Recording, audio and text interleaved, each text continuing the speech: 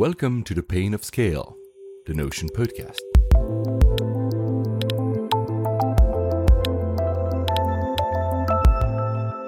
Hello and welcome back to the Notion podcast. As always, I'm with Stephen. How are you, Stephen? Yes, I'm very well, Paul. And yourself? Very, very good as always. And I'm very much looking forward to the episode today because I think that the guest we have is someone you know quite well. So that will be a fascinating discussion, right?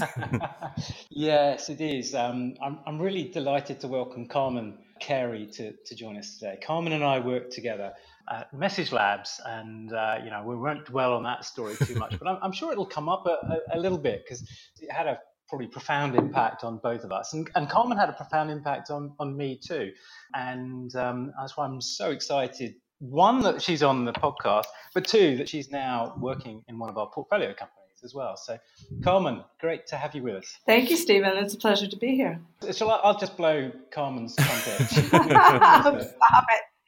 She's an extraordinary individual. She's had a really stellar career in the technology industry, both at an operational and an exec level. You know, companies like Apica Systems, Metapack, and Message Labs, which is where we worked together. And I was thinking about this the other day, and I was reflecting back on when we worked together, Carmen, and you probably don't realize the influence you have on people, but you're one of the people that gave me confidence to kind of say, actually, there's some things here that aren't working quite right. There's some kind of business operations that we need to really kind of grow up and scale up. And that really ties into the conversation today. So I've always looked back on that time with a lot of fondness and really enjoyed working with you. Well, likewise, Stephen. We did some great things at Message Labs together and with an amazing team. And I think Message Labs for me embraces a lot of the topics that I think you want to cover today. And it's funny how the themes don't change that much, but the contexts do, and the kind of nature of the people and the technology capabilities we have and the problems we're trying to solve in terms of the products we're bringing to market are clearly the contextual changes. But it's fantastic to talk about scaling a business because it's definitely my passion. Yeah, and we should just position your role now. So, Carmen, you're now the COO at Unbabel. This was one of our first Series A investments out of Fund 3. And it's an extraordinary business out of Lisbon that's really looking to break down the language barriers for big business, creating kind of really seamless, scalable translations between companies and their customers. A very exciting business and opportunity. So I'm delighted that you're there.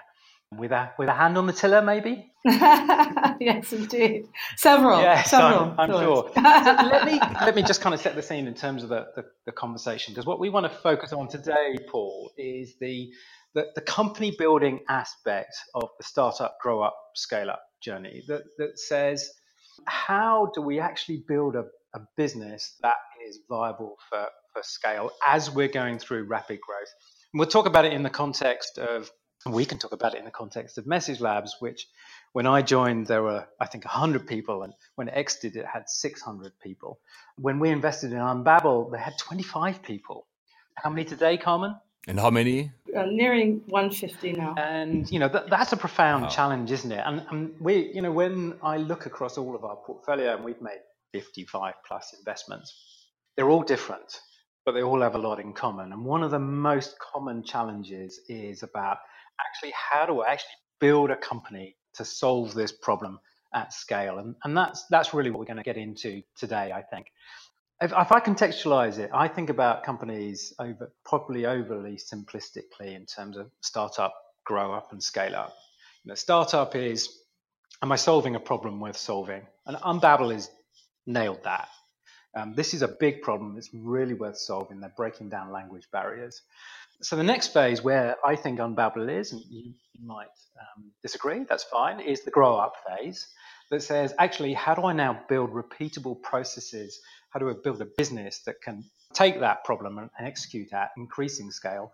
And then as you, maybe in a couple of years, we'll come back and say, okay, how are we actually going to go through the mega scale phase, the getting really big, really fast?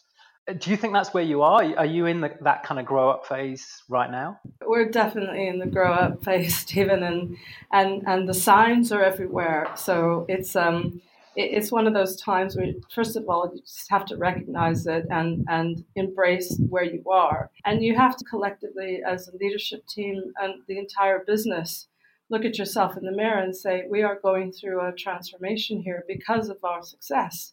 And we need to ensure collectively how we're going to succeed and thrive, not just as a business in terms of how we're performing, but as people in this business feeling as though they're part of the journey and make it happen. So we're squarely there. Absolutely. For you, what are the telltale signs? So you mentioned repeatable process a moment ago, Stephen, and there's a couple of things that I'll probably touch on here because, I'm living it now and we lived it together in the past and we tackled them. So I think the first thing is this whole concept of manual and not repeatable processes that are inhibiting your scale. You're using people instead of automation. So there's this lack of a common, understood end-to-end sales to service perspective.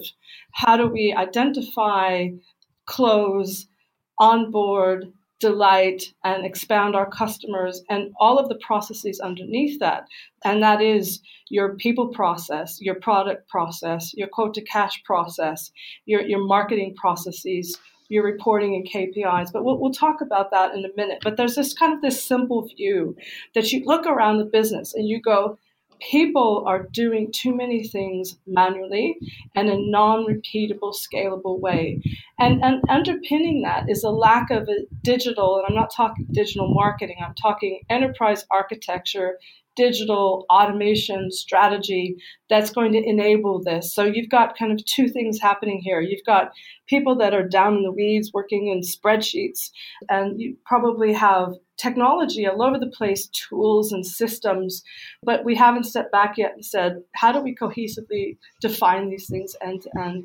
How do we optimize them? And what's the enabling technology strategy within the business that complements our product offering that is the glue that makes this happen? That's one. It's almost like you need to imagine yourself above the business, looking down on it. And it's a machine, and how is actually everything working together? I kind of almost imagine lots of people running around doing lots of things. And you say, okay, right, this doesn't quite make sense. We need to be far more predictable. Yes, and it's interesting that you just kind of referred that separating yourself and looking from that higher perspective. Call it the big picture, call it whatever you wish, but it is the sense of having that end-to-end view of the business where the business has grown very rapidly and people are in functional silos. And especially when you're a SaaS business, and you know this better than anyone else, you are delivering an outcome, you're delivering a business service to your customers, and they just expect it to work. And that's just not the feature function of my product translates your German into French, and it does in an X period of time within your CRM system. It's that plus I want to understand what is my performance within your systems, what's happening with my transactions, what is my personal company volume, what are my users doing, what does my invoice look like, am I about to burst past my subscription? It's the monthly reporting and the packaging, the support experience, the customer success experience. It is everything about that business outcome you're delivering to your customers that creates a friction-free experience for them, but also delights them so that they grow with you, so that you are able to say, we've proven the value proposition and we've added this extra value on top. Every part of the business that you touch with us is pointed towards you and it's seamless. And I think you can only get that if you kind of separate yourself from I work in product or I work in sales, I work in support, and say, what are we trying to achieve here beyond, that, as you said in the early days where we understand what problem we're going to solve, how do we make that seamless and an end-to-end experience for your customers? And I find it especially kind of interesting when you go into companies that are quite engineering led. They're very engineering centric in terms of the founding teams and kind of the disproportionate population mix of people that start the business. And then how, as you grow and you get more people in, you start to balance that with knowledge workers who need process and they need content. They need to know where things are. They like to use systems. But a lot of times your creators, your orchestrators of these amazing products aren't really going to understand or really care about CRM or my finance system, my ERP system, or my project management system. So you need to think about, how do I augment the thinking with not just the vision, but the right people to start to bring these pieces together? I like the kind of grow up analogy. It is like almost the teenage into kind of college years, isn't it? Where actually you're really going through quite a kind of hormonal transformation in a way, and you can't just kind of live in your own little world. You've actually got to have a much broader perspective. But one of the challenges I see, and I'm going to tie back to what you said, many of these companies, and many of the most profoundly successful enterprise technology companies are led by engineers and certainly product visionary CEOs. They've probably never done this before. So you're coming in and you're the scale-up exec. You've been there, you've done it. You're looking at this and saying, I know what the growing pains are. What advice do you give to the CEO, and what have they got to learn in kind of rapid order? I might just come back to that point in a minute, because there's a couple other points I think about the telltale signs that might help with the answer to the question you just asked me about. So maybe we can dig into a few more of those telltale signs, Carmen. Yeah, there's a couple of the things, Stephen, that come to mind for me right now in terms of recognizing you might need to grow up. One is governance and metrics, and how the dialogue in the business and with your stakeholders might need to change. Really understanding what's important in terms of business performance across the business.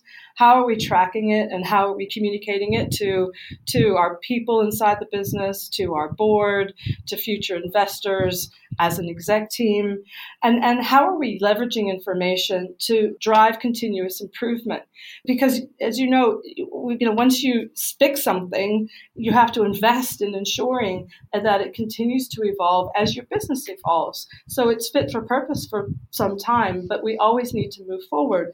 So I look at businesses and understand, where are we in our governance? So pricing, for example, when it was kind of 4 or 5 salespeople that could sit around a table and they could figure out what they wanted to do with pricing, great. But as we get more mature and we really need to understand how pricing affects our strategy, our competitive edge, our value proposition, our margins, we have to scale it across a global team all over the world. We need to get some governance in place, because now we have a much more robust, layered sales organization. Things like pricing and putting enabling systems in place to help control that is another example. So looking at governance, financial governance, business metrics, understanding how we use the information we have to understand how we're doing and how we're going to respond to that. I think sometimes we have to take that up a level, because you're going out of a realm of necessarily that small group of people using intuition to enabling a larger group of people to contribute more, and we have to have a common understanding of our performance. The other thing I think happens in a lot of businesses, and this is about people. So when you go from 10 sitting around a table to N, and we're talking hundreds now in terms of that dramatic shift in growth, your people thing will start to wobble. You may not have infrastructure in place that enables you to onboard people easily. So how do I onboard them? How do I enable them? How do I make sure they understand what their job is, how they are developed, how they grow, and what success looks like? So that kind of concept of a people architecture, which understands roles, job families, levels, tracks. How do I develop my people? Are they individual contributors? Do they have leadership skills?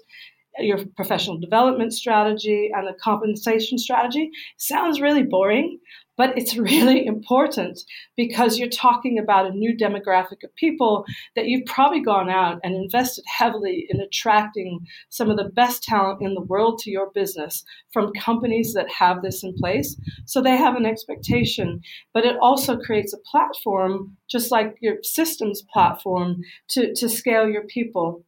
You may also have a challenge around people who are Peter principled, right? They've been there from the start, and a lot of startups don't have the capacity, the money, the time, the know-how to invest and develop in scaling people. And so I think you need to look at that and understand how you invest and bring people with you.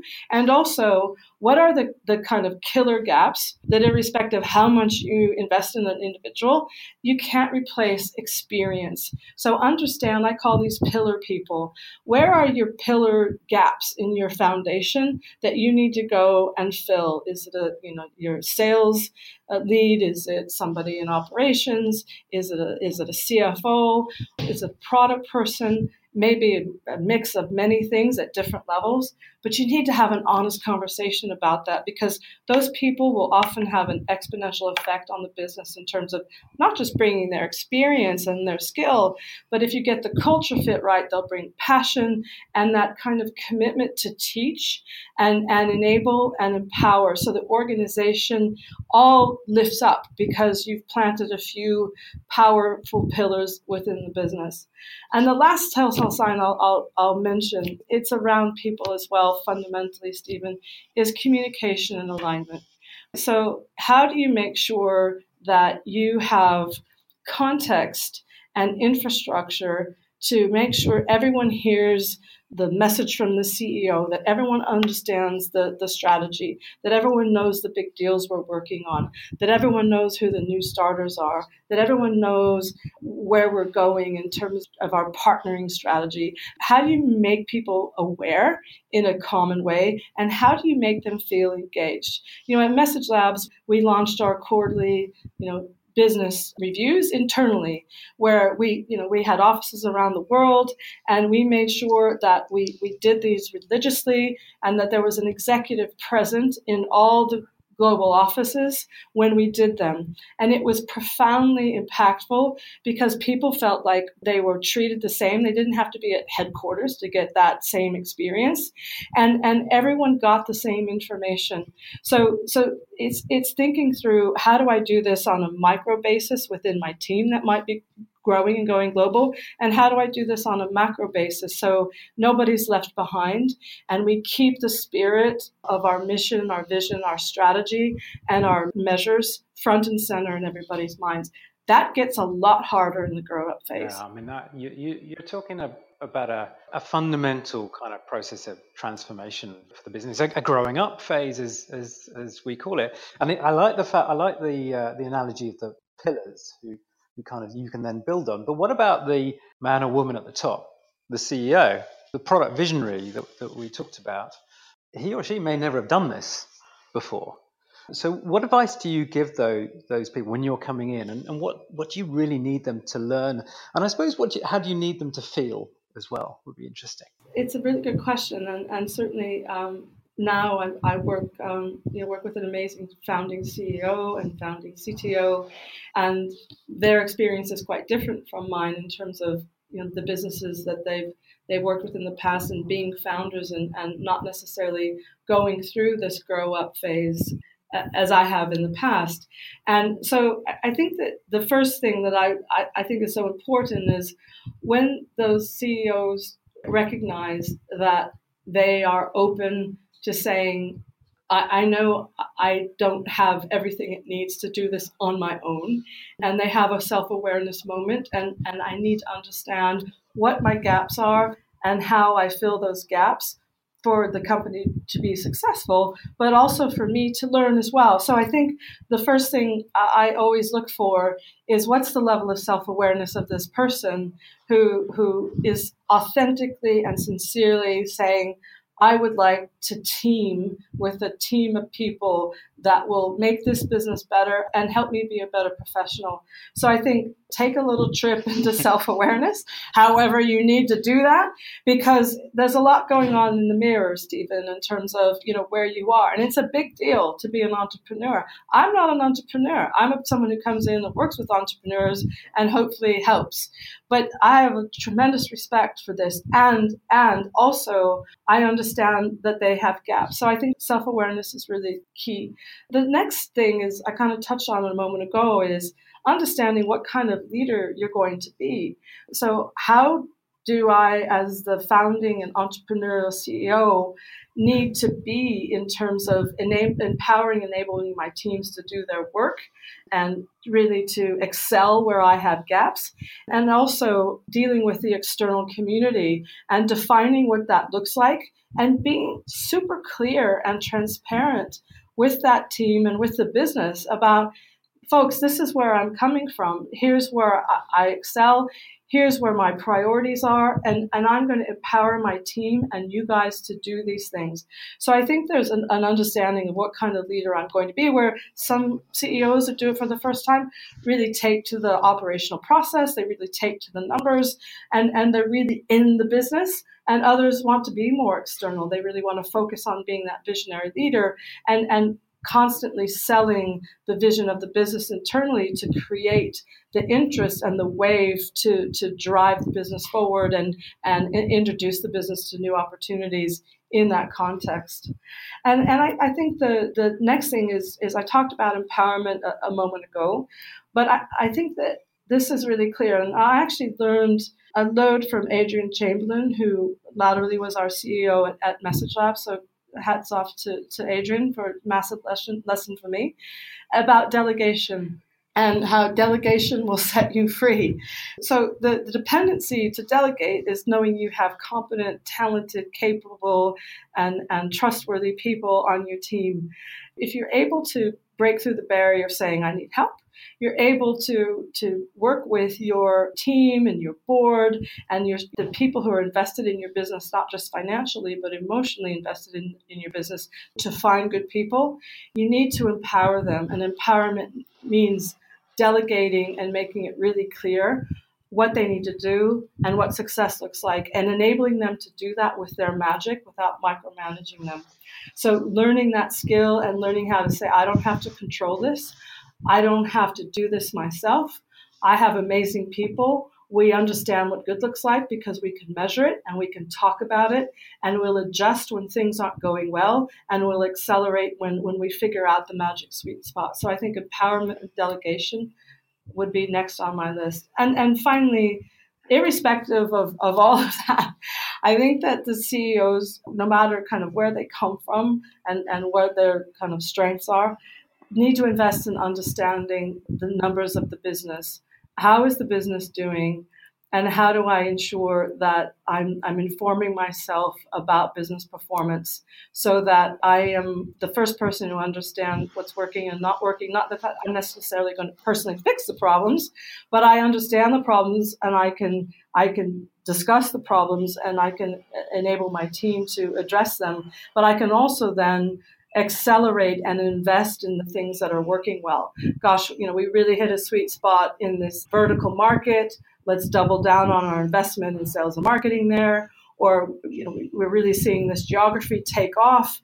If we put another, dollar in, can we get $10 out in 6 months? So let's make that investment. I think it's that kind of wisdom, just being aware so that the numbers help to guide that dialogue and inform that dialogue. There's a profound trust that you need to have at that kind of leadership level to be able to operate in that kind of way. How do you break down those kind of barriers? It's hard, Stephen. It's really hard, right? Because you've been through this.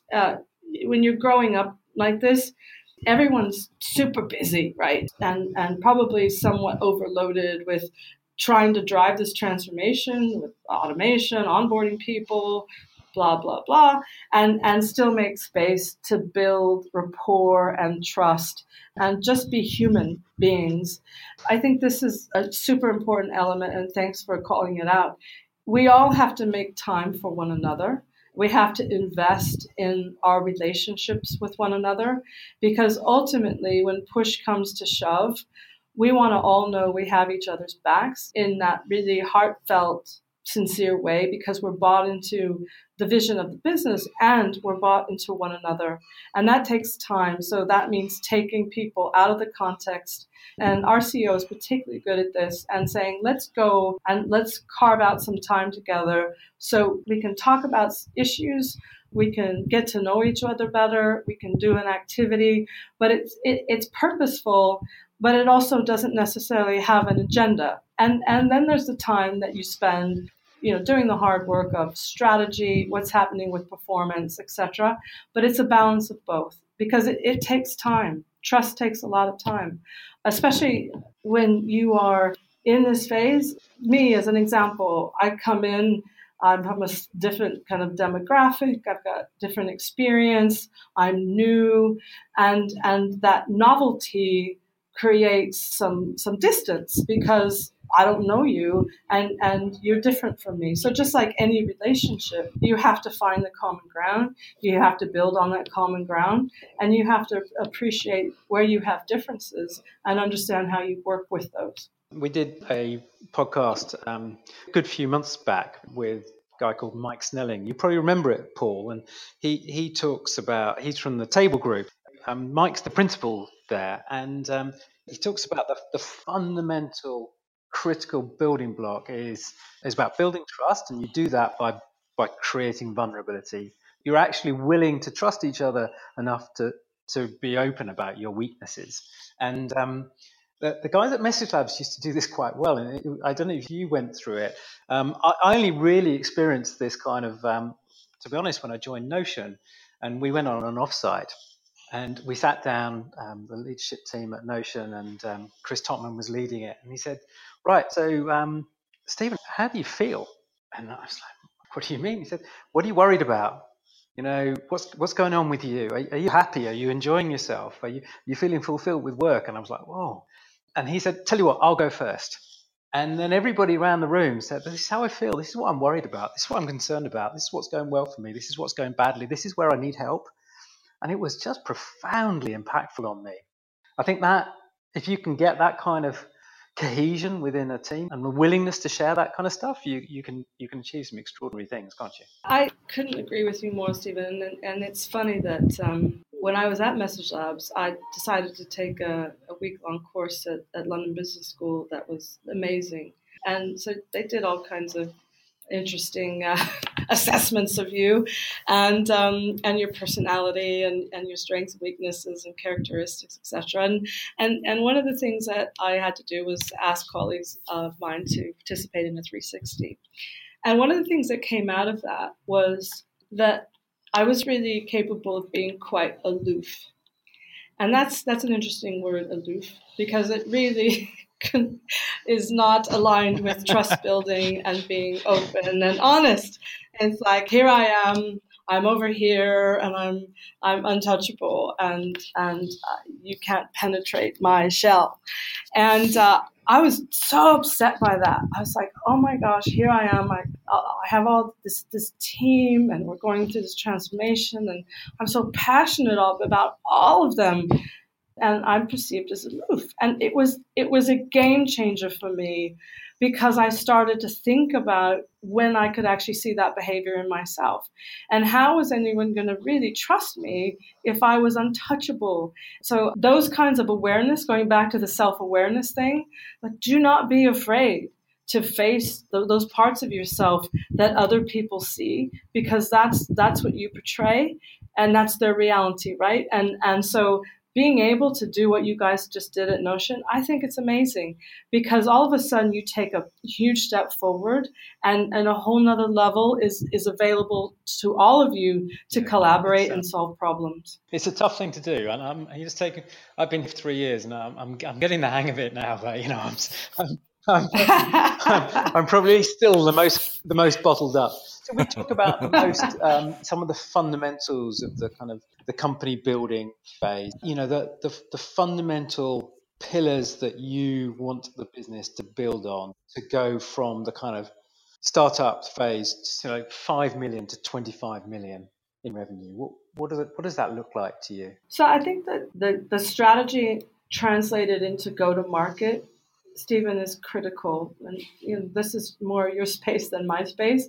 But how do we take what we're trying to achieve with our value proposition and translate that into an actionable plan to attract, win, and delight customers? And that has to translate across the entire business in terms of where we go, what markets, what verticals, what segments, what is our messaging to attract them, right through to what does that service experience look like? Is it automation, self-service? Is it high touch? Is it a hybrid?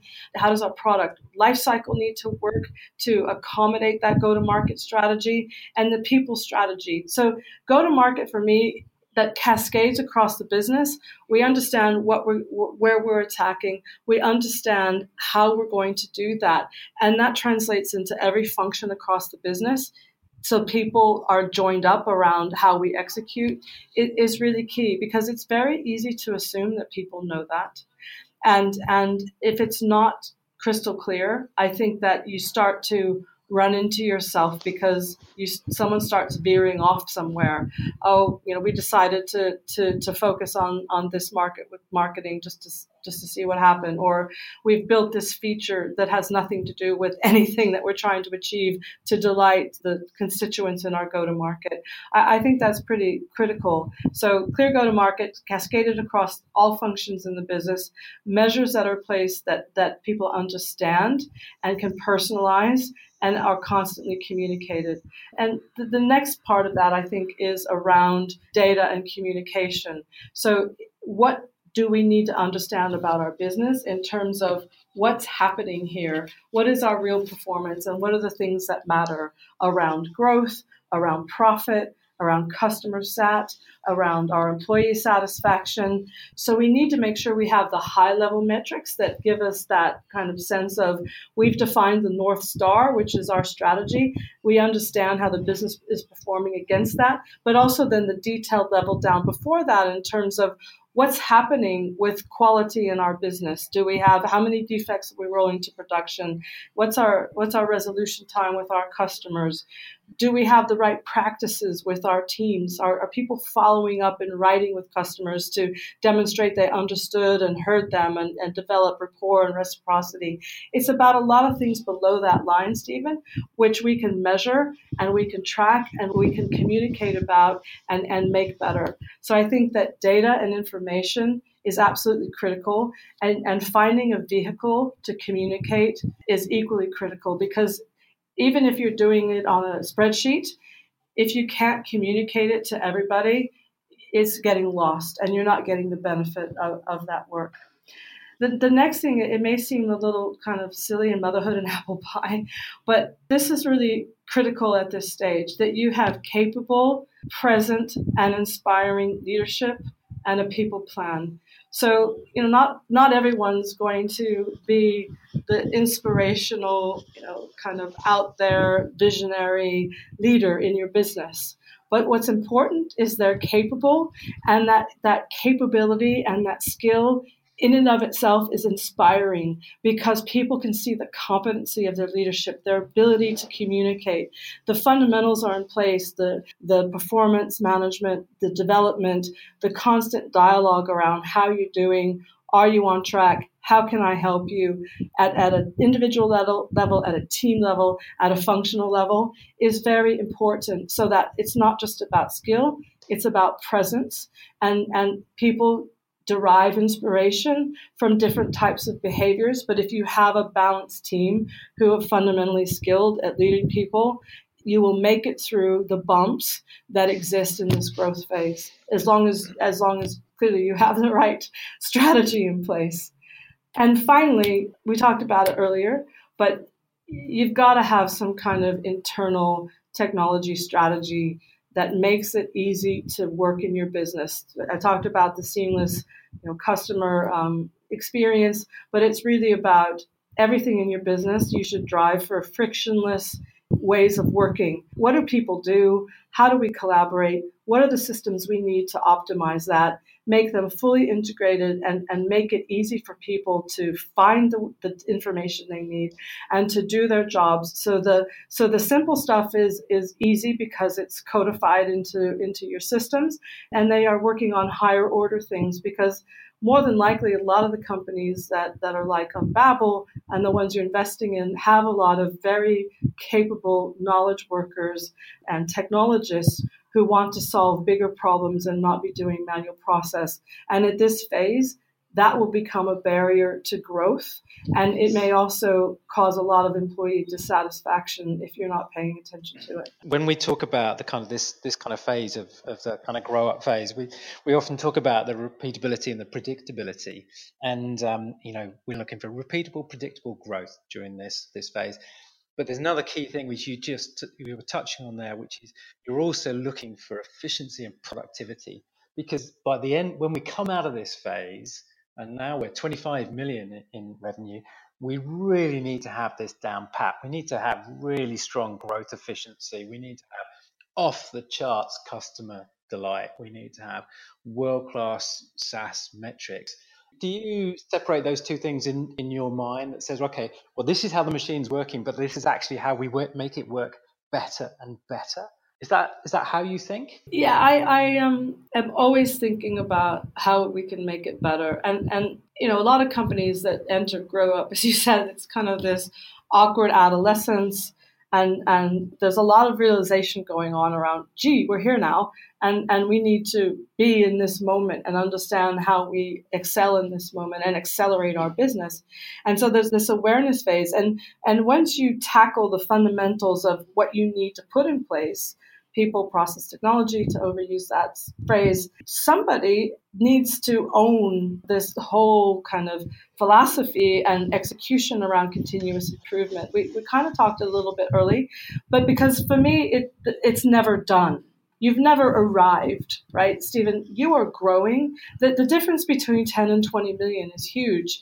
That every 10 million adds another kind of, interesting level of challenge. And there are exponential inflection points at whether that's opening a new geography in a different part of the world or launching a whole new product line or whatever those things are that you probably are also inserting in your growth, right? So you have to constantly be aware of where are we now? How can we continue to evolve this and tune it, as you said, that how do I make this machine faster and more efficient, but also achieving the business outcomes I want so I don't leave the customers behind, I don't leave the people behind, I don't leave my financial performance behind. And equally, I need to create some capacity for my next wave of innovation, of how, what's the next great idea that founding CEO is going to have that we need to make sure that we have capacity to bring to life. So I'm always thinking about continuous improvement. And I think that has to be a mindset at this point that you absolutely embrace. Yeah, we call it the kind of growth mindset. This constant, there's almost a constant challenge of, it was good, but, on reflection, it was a C-. I think we could do a lot better. And I think that kind of paranoia stands us in good stead. Yeah, I think that's a healthy paranoia is not a bad one. I was thinking a lot about this, Stephen, just being, here at Babbel and kind of where we are in our stage. And one of the things we haven't talked about, which is obviously an area of passion for me, and I'm quite obsessed about customers, is about at this stage, or even going into the grow-up phase, if you haven't really articulated as a leadership team and understood as a business what your leadership stance is, what is your strategy for customer centricity, then I think you have an opportunity there to even enhance some of the things we've talked about in terms of getting that alignment around what it means to be customer centric. And that's, that's not, we have great NPS on our support calls. That means that we, from the start of the process, we understand our products and our go-to-market so well that we're focused on the right customers. Our qualification is joined up, and we're not going to qualify in customers for whom we cannot solve the problem that they have. So we listen, we validate, we repeat back, and we're sure when we engage with a customer, we are able to solve the problem, assuming we can get through the sales process as that customer and we have defined it. So it starts there and it goes through every part of the business relative to how we align, again, our engagement systems with the customer, what information we know about our performance so that we're sure that we are growing, our expansion is hitting all the targets. We have negative net churn because expansion is exceeding churn. We have the data in place that demonstrates that we have happy customers. We have happy people who tend to want to be engaged in that customer journey because they feel like they're part of it, and we're investing with them and they understand their contribution and they know what that means. And they feel as though they're in it with us, and it's not, here's what the management said and I'm just going to do my job. They feel like they own the customer, irrespective of where they sit. So the man or woman who's developing code for the next release really owns the quality, really owns that I'm doing a service for customers and I own this. I think the digital strategy is key for this in terms of how customers relate and the information they receive, et cetera, as we talked about earlier. But I think there's a lot of things about understanding what customers mean for your business that at this stage is really clear, because in B2B, and especially if you're focused on enterprise, losing a customer is like cutting off an arm. This is gold.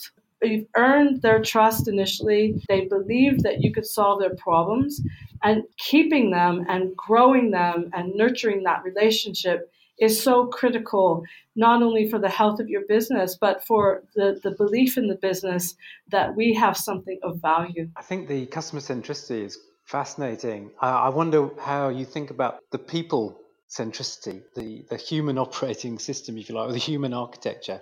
You call it the people architecture, sorry, excuse me. I remember talking to Vasco literally just a few weeks after our first investment, and we were sitting in a room, and we'd been over for a week, and we'd been going around all sorts of things, and I said, just think about something. I'm not going to ask you how this is going to play out, but just imagine in 5 years' time you've got 600 people. And his eyes went wide and he just looked at me and I said, how have you changed? How's the company changed? And how are those people really, performing at a high level? That's going to be quite an exciting journey, isn't it? And I think that bringing it down to kind of numbers like that and saying, well, we've gone from 25 to 125 to, 1,250 people. How do you grow that fast and keep the people with you and increase productivity as you grow? That's obvious. It's quite difficult, as we know. So I think the key about this is, I think, in the first instance, seeing the wave coming, Stephen, before it smacks you upside the head, right? And this is why data is so important. It's that insight that says, I can see the trends, not just in our historic data, like what we did last quarter or last week or last month, but I can look into the funnel, because we start to get, at this stage, you should have some predictability in your sales performance, right? You should be able to say, I know at this stage with this deal dynamic that our probability, regardless of what it says in CRM, that we're going to hit this much of that. So you can start to look ahead and see the nature and shape of your funnel and who those accounts are and what their expectations are, as well as what does that mean for transactional volume, just the pure, hard transactional stuff that has to go through your business, whatever your unit of measure might be. So you have to be looking ahead always, because when the wave hits you, you know how hard it is to swim against that current. And so I highly recommend to people to leverage the information they have available to them to do this. And it's funny, in some of these businesses, HR or people ops is kind of an afterthought. Oh gosh, we're nearing 100 people, we should get some. It's actually, no, you need to think about how we're going to grow our people and what kind of capability we need in this business. We talked about this earlier, developing people, your pillar people, and the knowledge working capacity in your business to get stuff done. So see the wave, invest in your people operations early enough to get in place your employee engagement strategy, hire to retire. Who are the people? What are their profiles? Where do we get them? And how do we ensure we have a continuous cycle of engagement with the world around the type of talent we need in this business, and build the infrastructure that makes that possible? So what's our internal versus external strategy for people acquisition?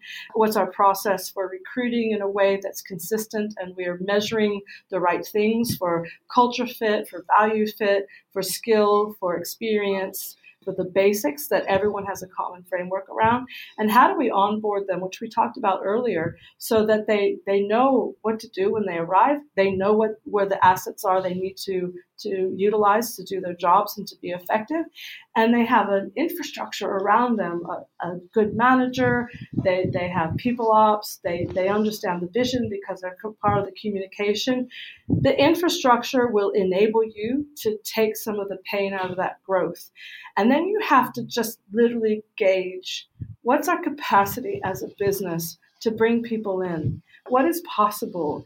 Because if we bring in 10 today or 20, can we absorb them and make that a good experience? Because we don't want to bring in 20 and lose 10 because in 6 months' time, they didn't have a good onboarding. They're not feeling like they're part of something, and they're not feeling like we're investing with them. So see the wave, use your data to do it. Build your infrastructure early enough so you can understand what you're trying to accomplish and educate the organization about what that means, and test your capacity to do this well internally, because you want to make sure the hires you make stick.